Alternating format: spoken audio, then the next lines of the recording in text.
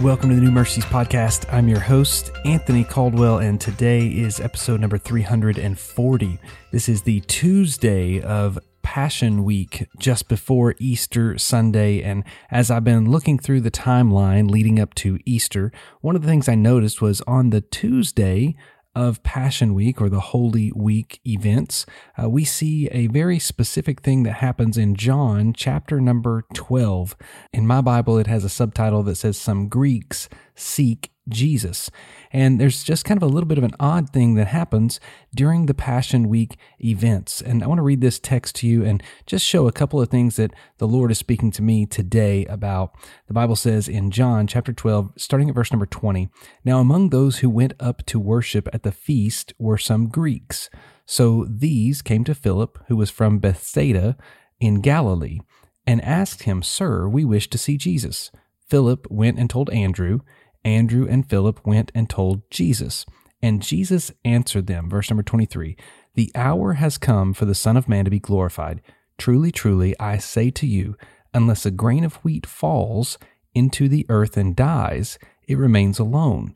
But if it dies, it bears much fruit. Whoever loves his life loses it, and whoever hates his life in this world will keep it for eternal life. If anyone serves me, he must follow me, and where I am, there my servant will be also. If anyone serves me, the Father will honor him." Now, that's verses 20 through 26 of the book of John, chapter 12, and that's a moment where some Gentile people were wanting to go and see Jesus. Now, Jesus was there for the Jews. We knew that the Jews had to believe in Jesus as the Messiah, but for the Gentiles to have faith in Christ, he had to die and be resurrected from the dead. So we know these things that happen theologically, but here's where this scene fits for us. As we read this, some Greeks had come to see Jesus. They wanted to go and see him. We don't know if this request was granted. We know that they were seeking him. We know they went to Philip. Philip was a Jew who had a Gentile name or a Greek name. We also know that Philip went to Andrew. Andrew was closer to Jesus. So those two go and they tell Jesus, "Hey, there's some people looking for you." So here's what Jesus says. He gives a threefold answer. Jesus first says that it's time for the Son of Man to be glorified.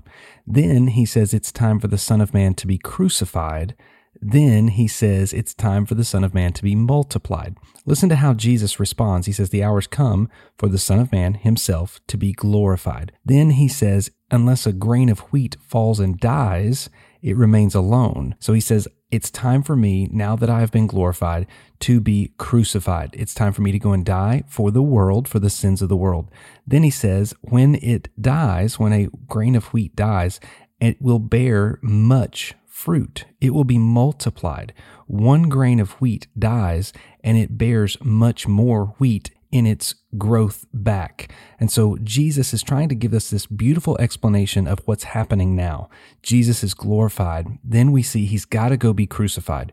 In order to reach those outside of the Jewish nation, in order to forgive the sins of the world, Jesus must be crucified. And the reason is because there will be fruit that comes from his crucifixion.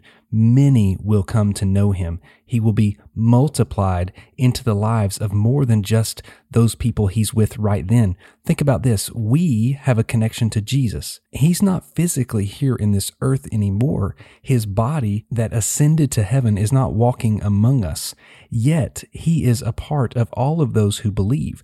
Jesus has been multiplied because he was crucified, and he was crucified because he was glorified to the point of being worthy to be the sacrifice. So this beautiful explanation to Philip and Andrew happened on that Tuesday, probably, of Passion Week. We see this beautiful scene take place. I'm encouraged today because Jesus doesn't leave anything out. He gives us example after example. He gives us a clarity in what he is teaching. We also see at the last part of this, he says, "If anyone serves me, he must follow me, and where I am, there my servant will be also. If anyone serves me, the Father will honor him." He gives us this picture that if you want eternity, then you've got to die to yourself. Whoever loves his life will lose it, right?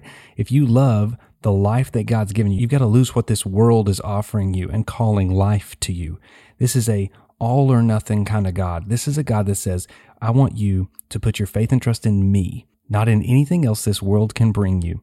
So today, the question to you is, after Jesus was glorified, after he was crucified, and then he's multiplied into everyone who believes, what does he look like in you? Are you producing more of Jesus in the world, or are you producing less? If you are producing less and less, it's because more and more of the world is in you. Trust me, following Jesus means you're going to produce more of Christ in the world to those around you, and that's how we know we will bear much fruit.